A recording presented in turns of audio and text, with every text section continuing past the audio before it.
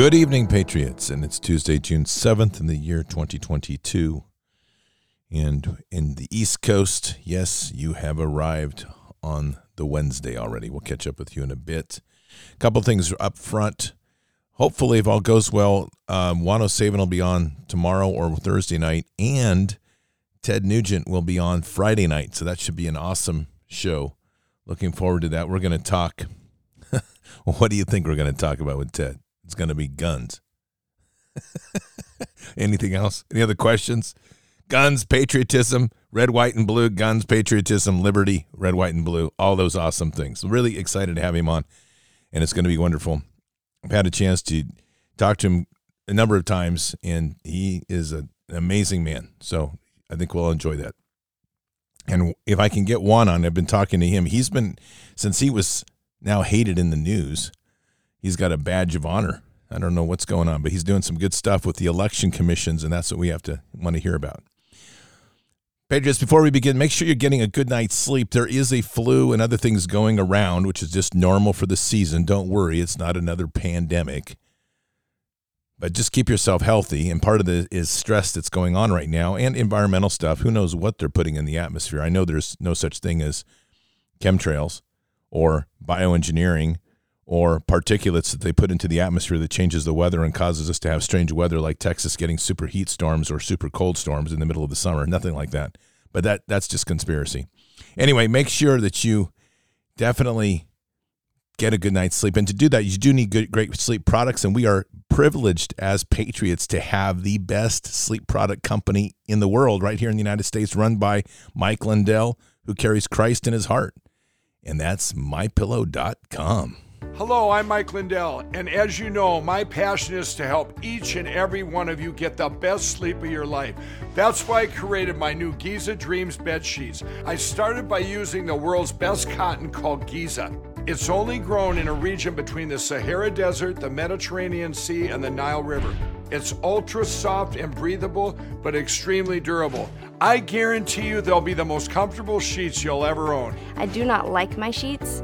I love my Giza Dream sheets. I'm interrupting this commercial to bring you my BOGO extravaganza. For example, you can buy one of my Giza Dream bed sheets and get a second set absolutely free. Or my 6-piece towel sets. Buy one set, get another one absolutely free. Or you can get my classic premium MyPillow and get another one absolutely free. So call the number on your screen or go to MyPillow.com. Use your promo code to get my buy one, get one free offers and get deep discounts on all MyPillow products.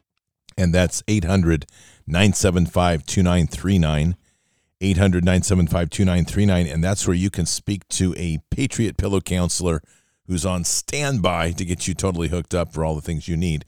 Or you can just go to MyPillow.com/bards, MyPillow.com/bards. Use your promo code BARDS, and you are on the way to the races to getting equipped with the best sleep products around. MyPillow.com. All right.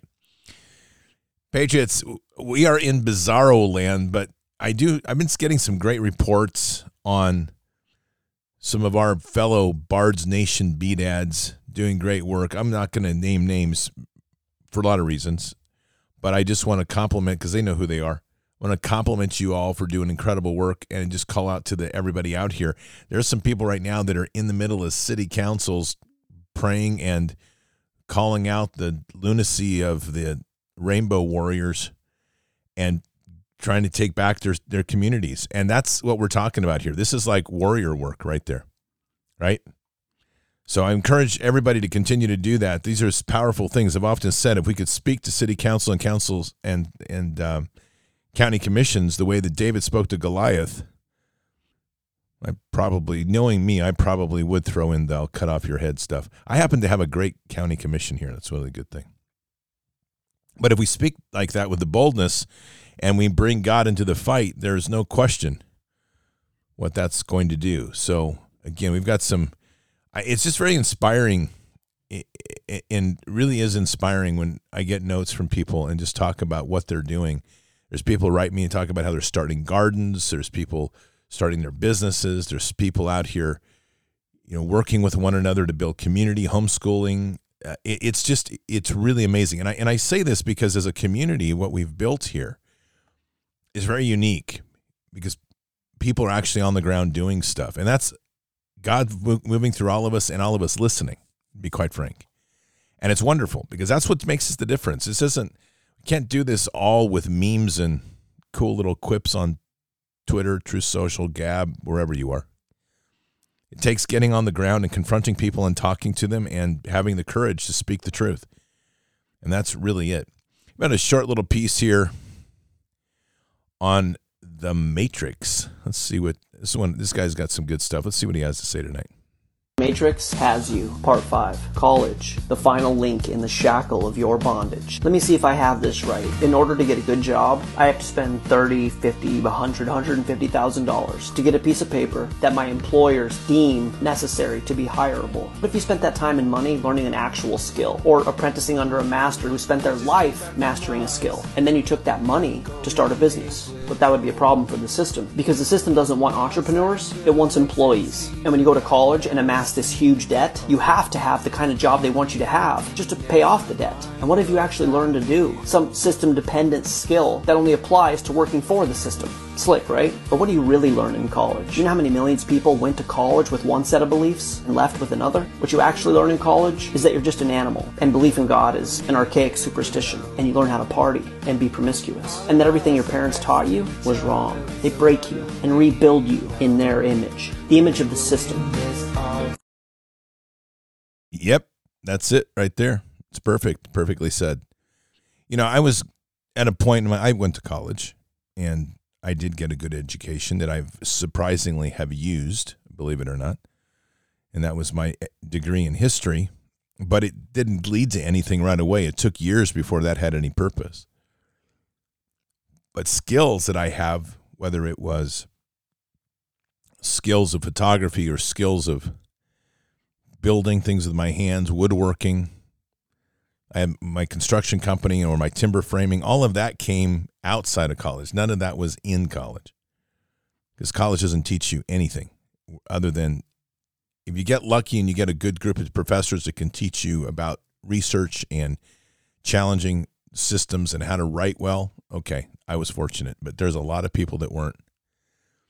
And there just isn't a lot of application of stuff that comes out of college. Obviously, you have engineering and you have sciences, the STEM series, but even that, you're going to have to be selective in what colleges you go to, because their whole principle is around shaping your beliefs or shaping a child's beliefs to disregard, to reject God, to reject everything in society. I mentioned this the other night on the show, and one of the most interesting dimensions of science is quantum physics, because the number of scientists in quantum physics that come to God is amazing and accept Christ is amazing. So it really is something. But that is truly a shackle.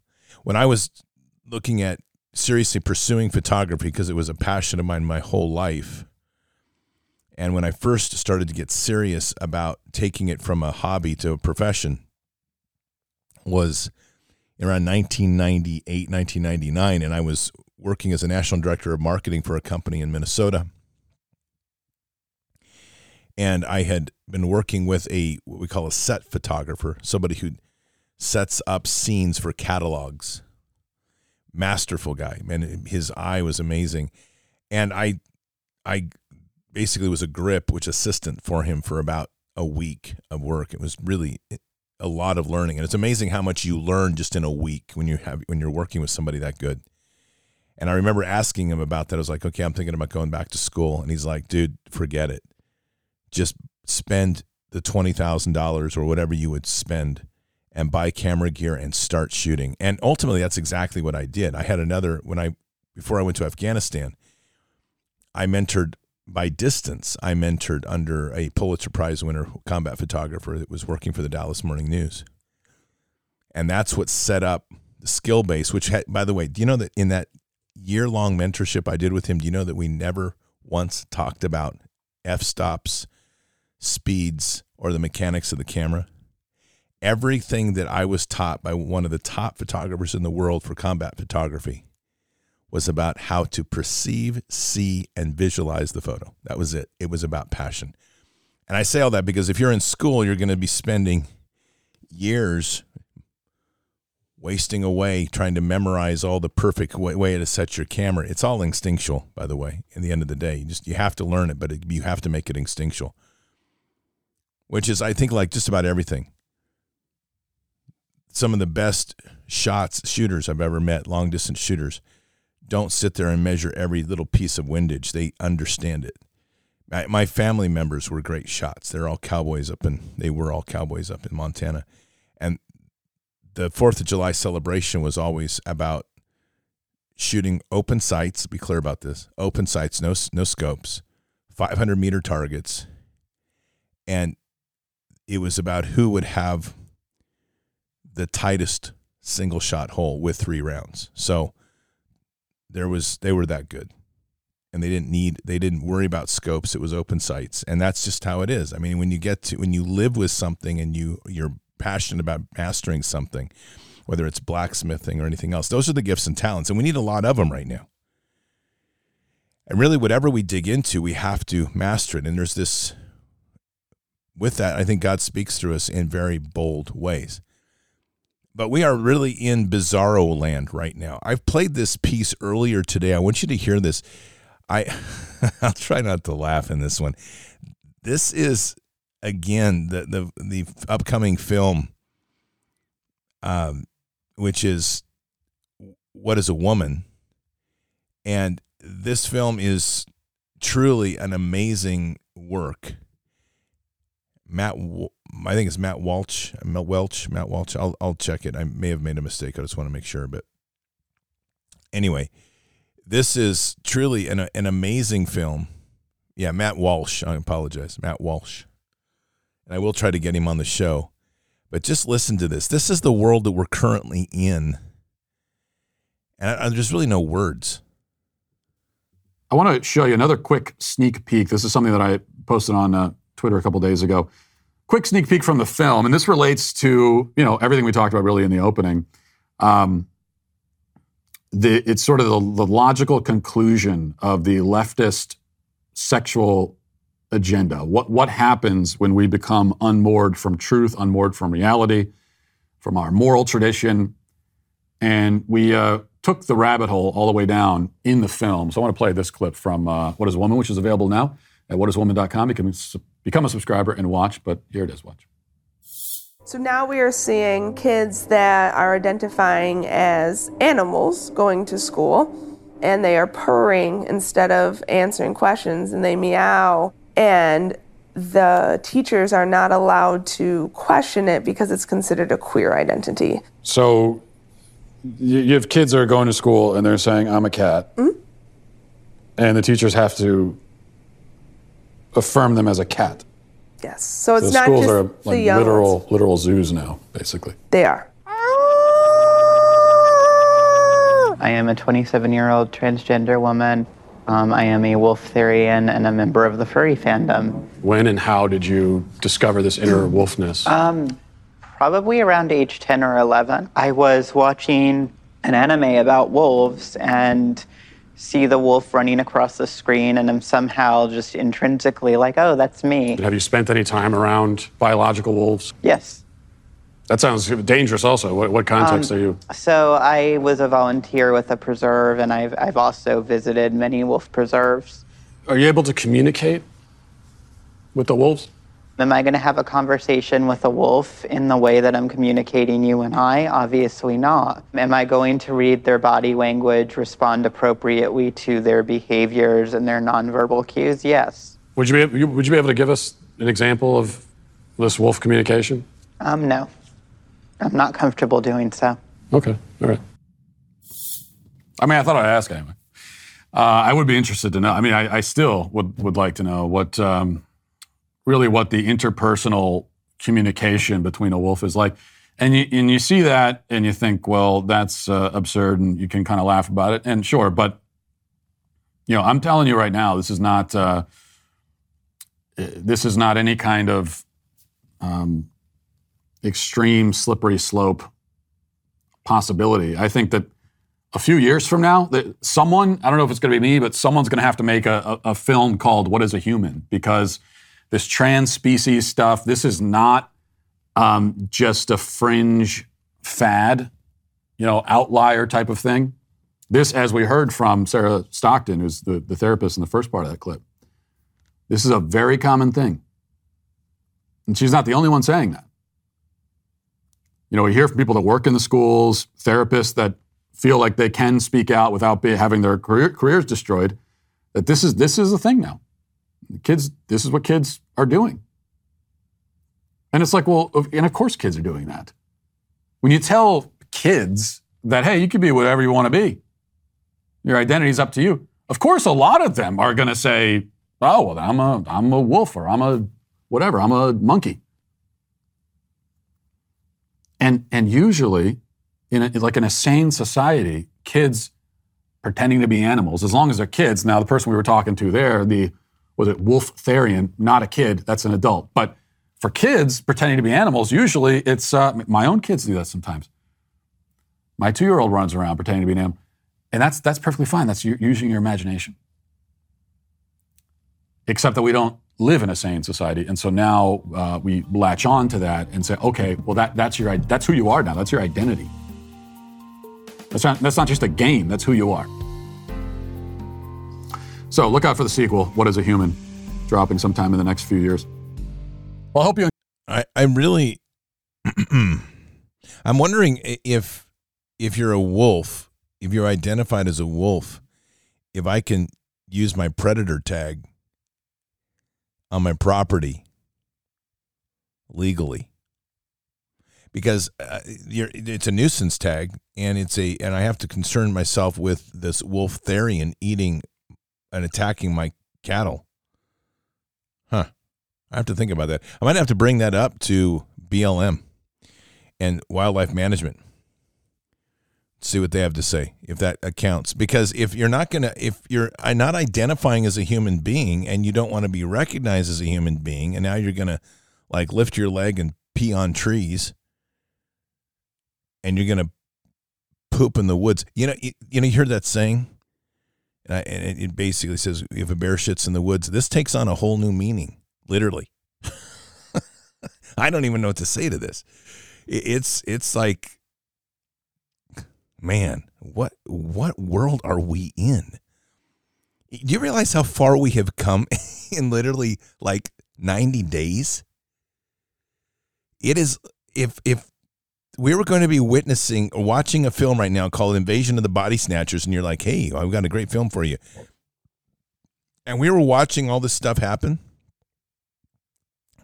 it would be kind of like a sci-fi horror comedy, and we would all be enjoying it. And we look around right now, and it's like, yeah, but we're not at the theater. At least I don't think I am. That'll be the next one. Listen to this horror show. This is another one by Matt Walsh. This is just horrific. This is the stuff this is what they're doing to young boys. By the way, when I say this is done with parental consent. Take a listen. Last night I heard you describe it as chemical castration. Explain that for our audience. That is quite literally what they are doing to kids. What they refer to euphemistically, and everything that they say is covered in euphemism, but euphemistically they say, well, we're going to give puberty blockers to kids, and then they tell a lot of lies about how it's all reversible and temporary and all that stuff, and that's not true.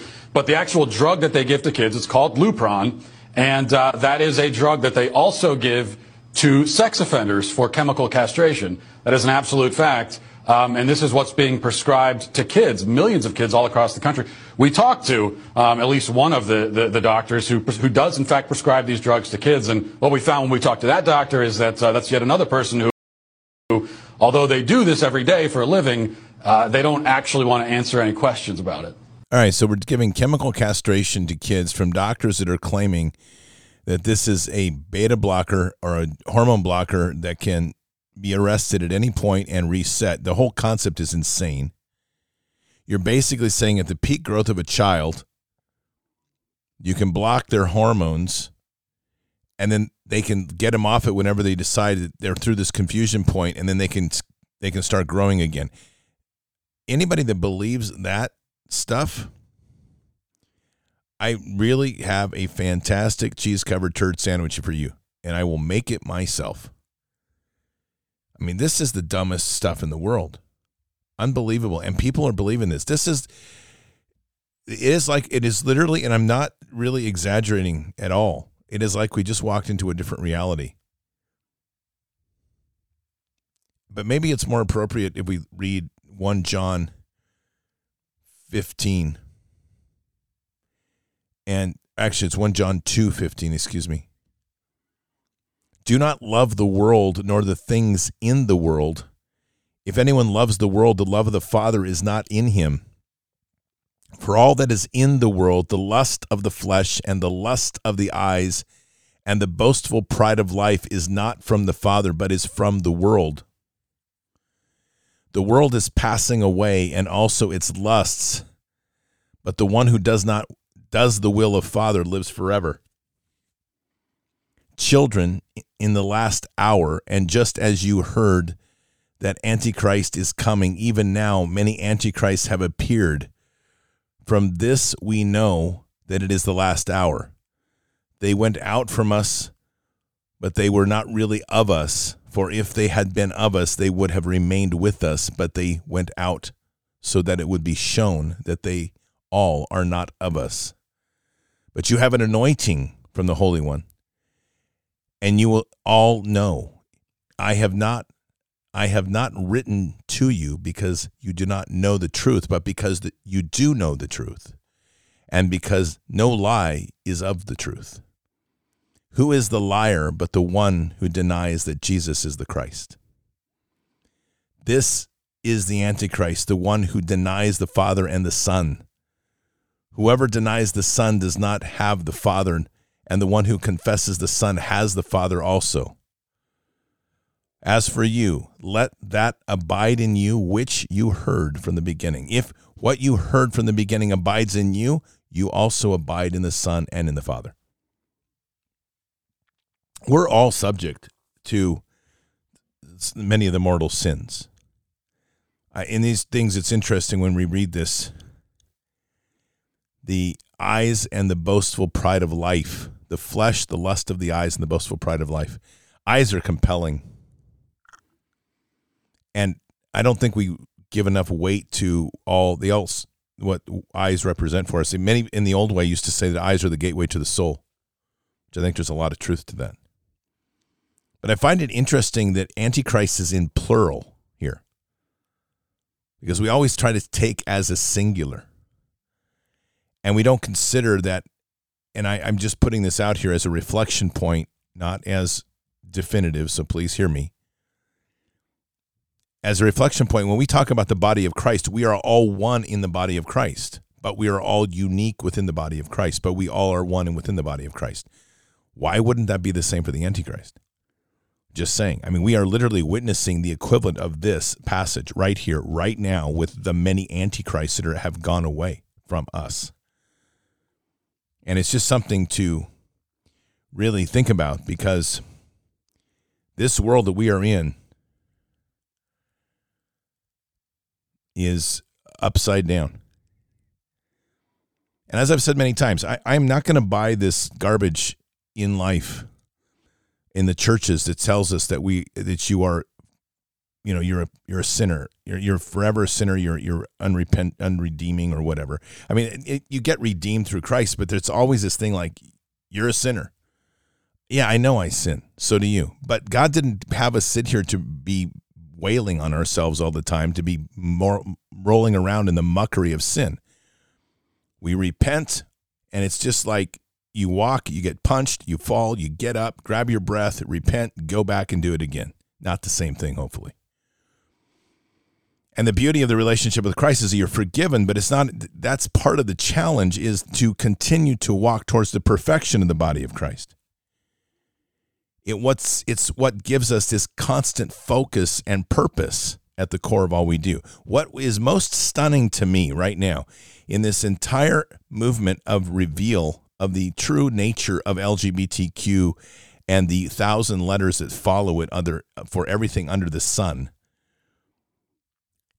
not only is it ridiculous, only Satan could come up with something so ridiculous, because it's dissecting every little intricacy in human behavior to try to give it a title and essentially to lock it into a identity, which separates each one of those separates themselves from God.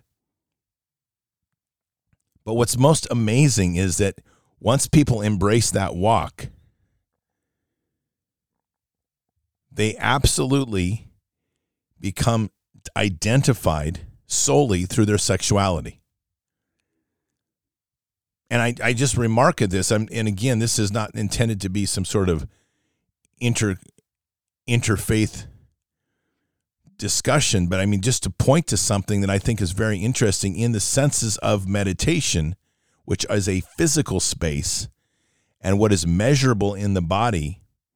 The lowest form of energy and vibration within the body is tied to sexual existence. It's the lowest chakra in the Eastern studies. The lowest energy level is where you're based purely in sexual desires. And I don't know how they managed to pull this off, but they've taken an entire generation, and generations plural, and have them now living and breathing within the lowest energy space possible. And the longer this goes on, it's like they get worse. If I was on the outside looking at this right now, and if I was observing humanity, and I do actually do these exercises, it's an interesting exercise to do. It's like, what do we see on a broader spectrum? I see a wide mass of people that are struggling with frustration, that are struggling with our pursuit of God. We're asking a lot of questions like, what in the world is going on in our world? But there's this amazing pursuit in trying to reach closer to God. And in doing so, there's this elevation of beautiful energy that's coming out of all that. And then you have this other side, which is quite defined. It's so clear. They reject Christianity. Matter of fact, you mention Christianity and they tie it to Donald Trump and the red, white, and blue, and they almost become spitting bile mad. And the anger within that movement, that's pretty much comprehensive. Once they've stepped away from God, right now in particular, it's like their anger is there. And you want to set any of them off, just don't even have to say anything. Just put a Trump sticker on you. And I'm not in any way deifying Trump. I'm just amazed at this trigger word. Mention Jesus. Try that one. When do you do duck? Because they're going to start throwing stuff, which is kind of cool, actually. Like Jesus, and they're like, "Ah!" They lose their mind. And you can just keep saying it all day long. And they just lose their mind. And with that, their energy is just continuing to fall and fall. And so we look at like Tesla, where he says, if you understood what we are, it's frequency, vibration, and energy. That's life. And we know that through prayer, we elevate up our frequency, vibration, and our energy. We know that. That's simple. And it's what's amazing is through prayer, we are truly connecting into God. This physical temple is just a container. Our greater existence is life beyond this, obviously. And this temple that we have, we're basically tenants within God's temple that he's given us. And so it is up to us to steward it and up to us to live in it respectfully. Everything about this other side is about defiling. I mean, think about the whole center of this, the whole transgender movement, the whole LGBTQ nonsense. Think about everything that they start to identify with. And I'm very serious because this is important. Lots of piercings. If you're lesbian, one of the trends is to shave half your head. I have no idea where that came from, but that's nuts. That's like Samson's taking away power or something.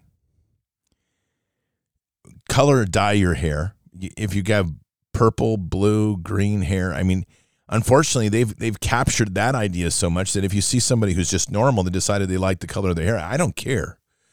But it's like you almost have to take a second take now and say, well, ooh, are you trans? Are you lesbian? So it's taken away the opportunity for people to be free and just express themselves, but in their identities, everything becomes physical and sexual. And I'm stunned by this. It is such a base behavior.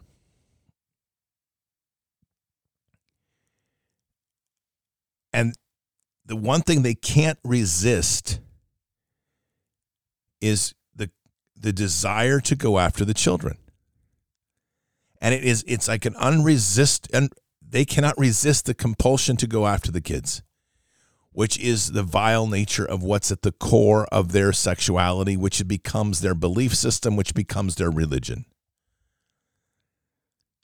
It's something they can't even hold back on.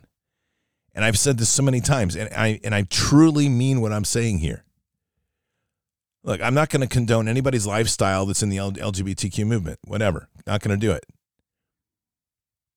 I'll pray for you. I want you to have a relationship with Jesus. And in so doing that, I want you to come to that, because in that process, Jesus will bring you to where you need to be. I don't know how Jesus is going to work that. It's none of my business. And so in that sense, what you do in your bedrooms, that's your business between Jesus, God, and yourself and whoever else you're with. And you're not going to be able to live in the true light and truth within Jesus if you're going to be pulling all this garbage off of immoral behavior. But again, that relationship is with the individual to Christ. But what's amazing about this is, as they want to live in this world, they have to be identified through sexuality. And it's not enough just to be recognized. Like, you can't go, okay, look, I got it. They have to have you and I embrace them and support them. That's massive insecurity is what that is. And I'm absolutely convinced, the more that I've gone down this route to look at this, that the insecurity that they're dealing with is, the core of it is the separation from God and the knowing, which is in all of us. We have the knowing that you're living in immorality, that you're not living a moral lifestyle, that you're living contrary to God's word. So as they continue that life and we're around them, and I've said this, and it's really interesting, we start seeing things come together. This is all God working right here, right now. I mean, what we're being shown is, and God has talked, we know this through Scripture, we know this through living, we know this through all the words that are coming to us these days. We need to be the light, the lamp on the hill. We need to be sharing our light of Christ with others. So on one hand, what that is doing, and as we strengthen that through prayer and our relationship and walk with Christ, we are elevating some that are out here, hopefully many, that are wandering and seeking, because there's many people that have never met God. They don't even know a relationship with God, let alone believe in God. They don't have a knowing relationship with God. When somebody tells you that they believe in God, that's not enough. We need to help them come to know God. I don't say believe, I say know. And I even use more, because I talk about the intimate relationship, which I think is critical. We have to get to know and appreciate Christ and God fully, as if they are literally the living, breathing entities within us, because that's true. I don't worship Christ on the cross. That's a kill. That's worshiping the murder. And I don't worship an empty cross, because Christ has risen. So we're living in a place of seeking the living relationship with Christ. And with that, as we are doing this and becoming more and more committed to this, and as God is moving in this world, that power, that light is coming through us for others to recognize. But what happens when you hate God, or you, in your world, worse, you have accepted a lifestyle? You may not even know God. You think you know God, because Satan's voice has taught you through his many ways of deceit an immoral view, an improper view of God. And so the idea is that you're being led into a place to live an immoral lifestyle, contrary to where God built you and trained and programmed you, and you know it, but your master, who is now that little Satan dude, is over here trying to tell you how evil God is. And so when they encounter the light of Christ, they lose their gourd. I mean, they literally go off the rails. And so this is an amazing place that we have right now, which is, I see this as stewardship and responsibility. I see most of our life as stewardship and responsibility. And so it's important that we take that very seriously, because I mean, look, this is lunacy, and I'm not gonna apologize for laughing at somebody who thinks that they're a wolf. And the best quote of the entire year: "How did you find your wolfness?"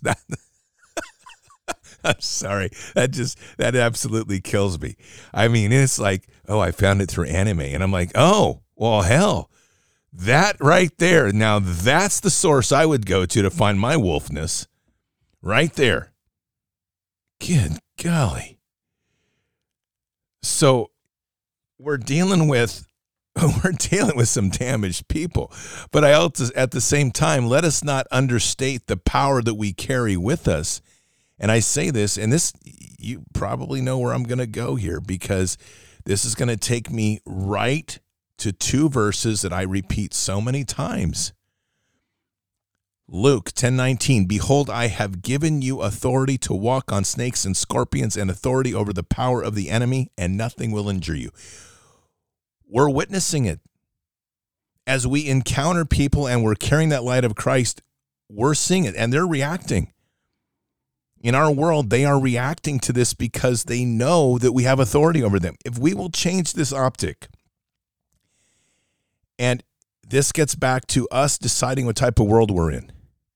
If we will change the optic and the way we walk in our world and start realizing that we're living in the authority, if we'll simply accept it, that our authority is that we're carrying the light of Christ, the demons know it.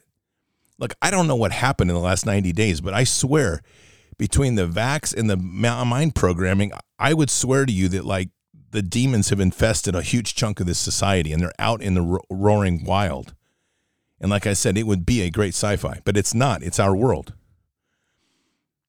And so they want us not to accept Christ. That's ultimately it. This is the whole idea of the group attack and condemnation of anybody that will not support their rainbow garbage. And it is garbage. They have a baseball team.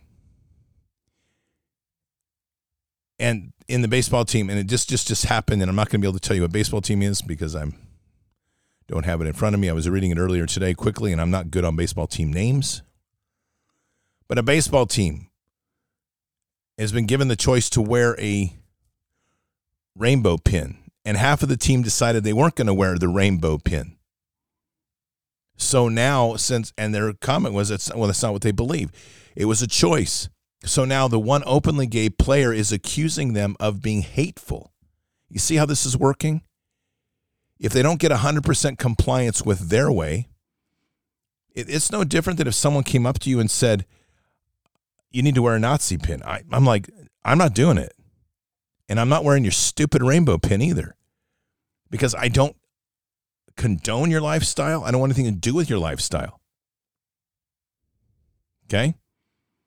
Again, keep it in your bedroom between you and God. That's you to face judgment for. Bring it to the public square and start making me forced to comply. I'm not a doormat. I draw a red line, and it's like, no. And by the way, if someone says, well, you're judging, I am. Be clear about this because it's against Scripture. So yes, I'm making a judgment based on Scripture, and nope, not playing.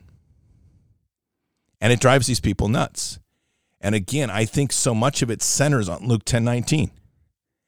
Because when we say no, and we say no from the root and foundation of Scripture, we are assuming and taking authority over evil, all the power of the evil. And they know it. And that's where we're getting, in my opinion, so much of this reaction is coming out of, and so much of this violent reaction right now, which should speak volumes to all of us in this powerful and wonderful relationship that we're building with God.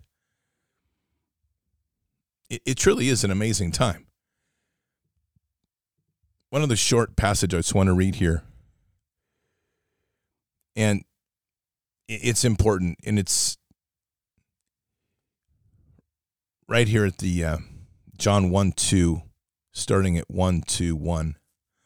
My little children, I am writing these things to you so that you may not sin. And if anyone sins, we have an advocate with the Father, Jesus Christ, the righteous.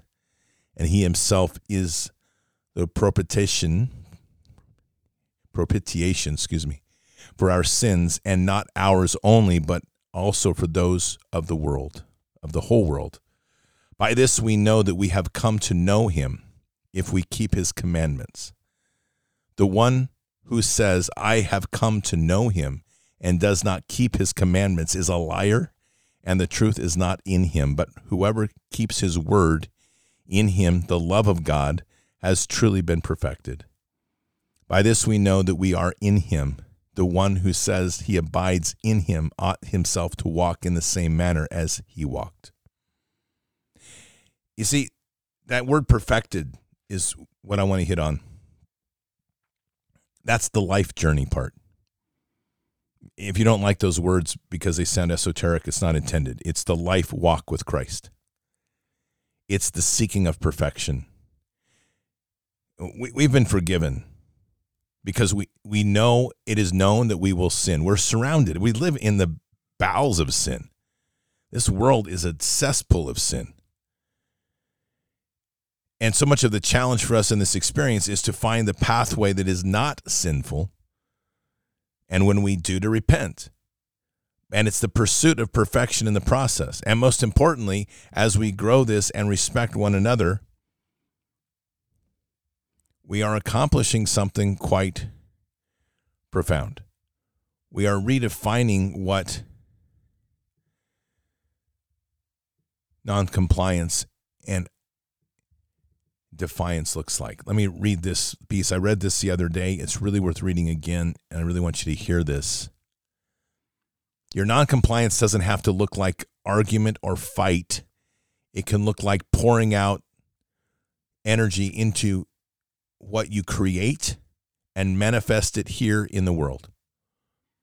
It can look like taking care of yourself. It can look like living well. It can look like teaching the people around you a new way of living simply by your example. It can look like peace. It can look like love. It can look like joy. It can look like not worrying about what other people think of you. It can look like engaging in things you don't believe in.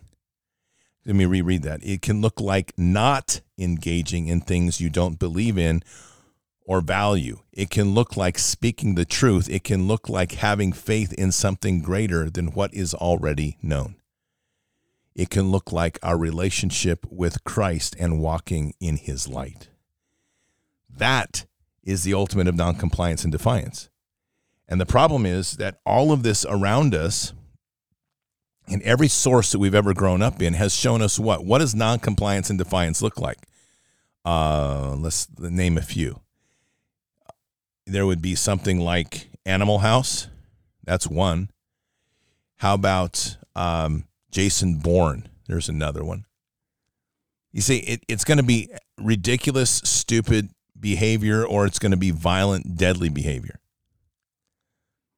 What we're not conditioned with, or I should say it this way, it's the other part of love, peace at any cost, which means we have to get along with everybody and just pray for them. My answer is this. Noncompliance is walking in that path of God to glorify him in all things. It doesn't mean I have to be mean to somebody, but I am definitely not going to walk or advertise for their insolent behavior to God. And it's that simple. And that means that's the strength of a warrior, just to say, sorry, no, and not have to worry about the struggles of confronting truth. Too much of what our world has been about is when you speak truth, you're crushed, and therefore people are timid to speak truth. When we walk with God, there is no timidity to speaking truth. There's only strength. And if that doesn't set well with people, like anybody that encounters you right now that is of the persuasion of the rainbow flag, which, by the way, God's a rainbow they're trying to steal and will not succeed, then that's just too bad. They need to meet Jesus or grow up or just come to the acceptance of what they are. Look, if they want to walk in that path and take that wide gate and walk down to the lake of fire, and if that's where they want to live, then have a nice day. But when you start crossing the line into making me or forcing me to comply to your garbage, that's war. And to what escalation war becomes depends on how hard you force. We've never sought a fight in this. I just want to point this out as we close tonight. We have never sought a fight in this. We've gone quite the other direction. We have given grace. We have given room. We have given the place for others to be. We have not asked or forced people. We've asked, but we haven't forced people to comply to our faith in Jesus. We have followed what God has asked us to do. And we're not out here forcing people to put on lockdowns and until they read the Bible and take a test or something. That's not what we're doing. But that isn't what we're being given back. We gave grace. They want to take it all. It's just like, hey, sorry. You want war? We're here. And for those who haven't spent time in the Old Testament, I'd highly encourage you to spend time in the Old Testament, because the reality is that that's where you get to experience God's intense love and God's intense wrath. And there is such a thing as wrath. And for those that want to refuse God, insult God, demean God, I'm pretty much like David there. You defile my God, I will fight that fight. And in the end, I'll cut off your head and feed it to the birds. You don't insult the one God, the true God. And all that action will be his hand anyway. Be strong, patriots. This is a great time to be walking with the Lord. Let's pray. Heavenly Father, we are blessed with your love, your grace, your temperance, all that you give us in this amazing time. And you've given us the eyes to see. And Lord, for those transgressions that we make, and we all make them, in this mortal world of things of the love of the world, we become obsessed at points with things. We become worried about things. We become attracted to things. Forgive us. But I think you know our hearts, and we're sharing our hearts with you tonight. And that's not our desires. It's just part of the temptations of the world, of the cesspool of sin that we live in and around. And as we seek you, we seek your face. That's the relationship that we're seeking through Jesus. In that relationship of a father and a son, a father and a daughter, that true and intimate space that we seek to be in. So, Father, in this place, there is a line that we cannot cross. There is, in our walk, there is not such a thing as peace at any cost. We must continue to strive towards the perfection through Jesus, and we seek no ill will towards those that seek to walk, that desire to walk away from you. But Father, that line, when crossed, when we are told to pull across, when we're told to force to comply to ways that we know in our heart are wrong and sinful and degrading of you, that's the line David stood on, and that's the line we stand on now, 5 stones in our pocket, and the boldness and the reminder that we will stand against any Goliath. And with you as the carrier of the sword, we will smote that enemy and bring it to its knees and end this evil. Guide us, Lord, in this fight. Protect us and lead us. And we say these things in Christ Jesus' name. Amen. Be bold. Be courageous.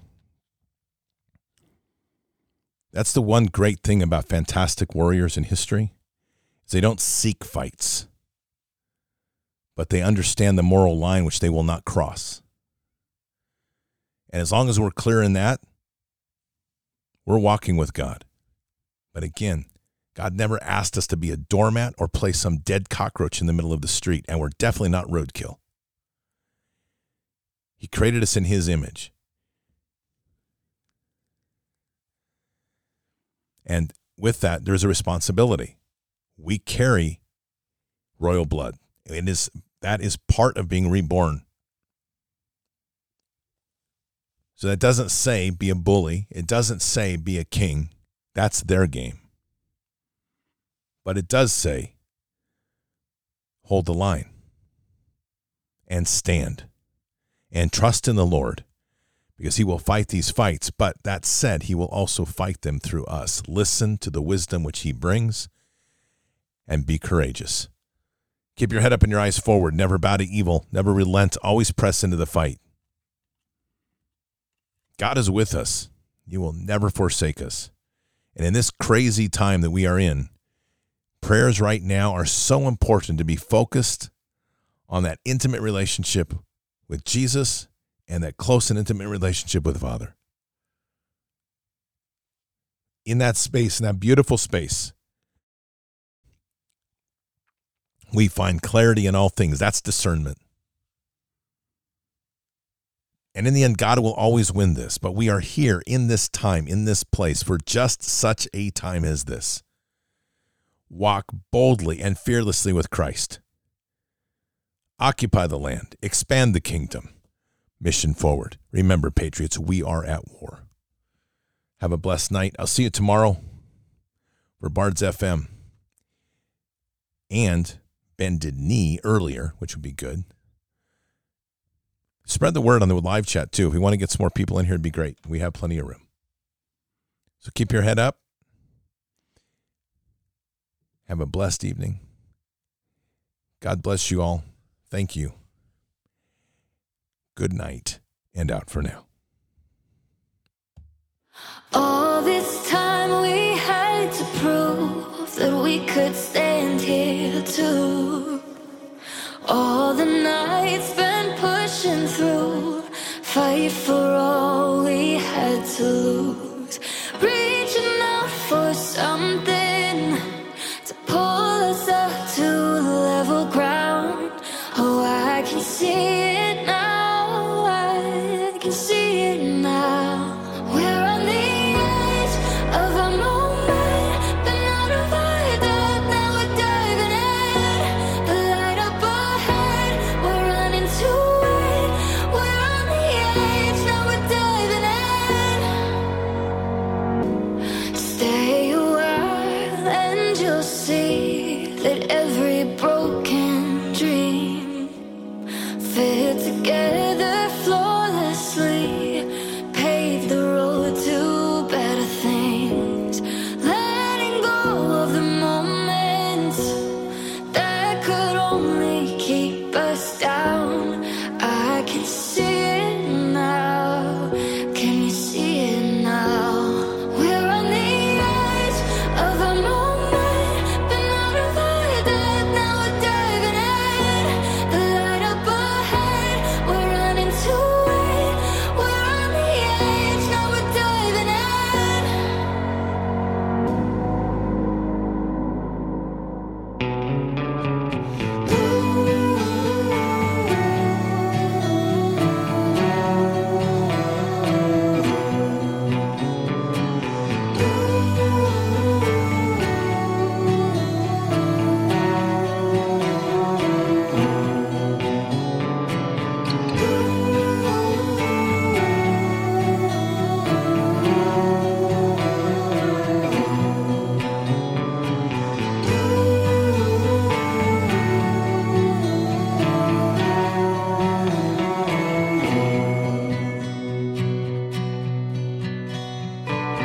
golden sun sets down over the hill where the lost got found.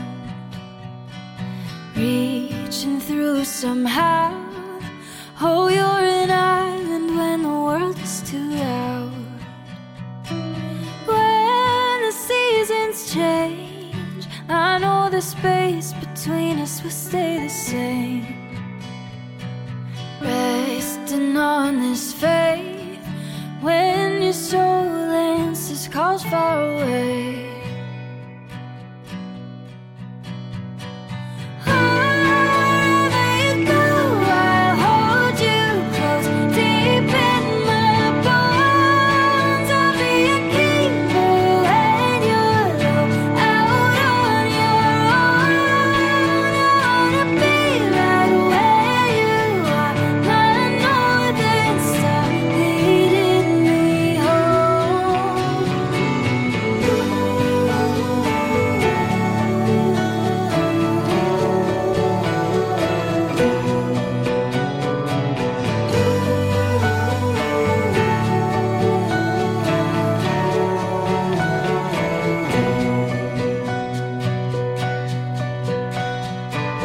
Drifting like the tides out on the freeway, let it ease my mind.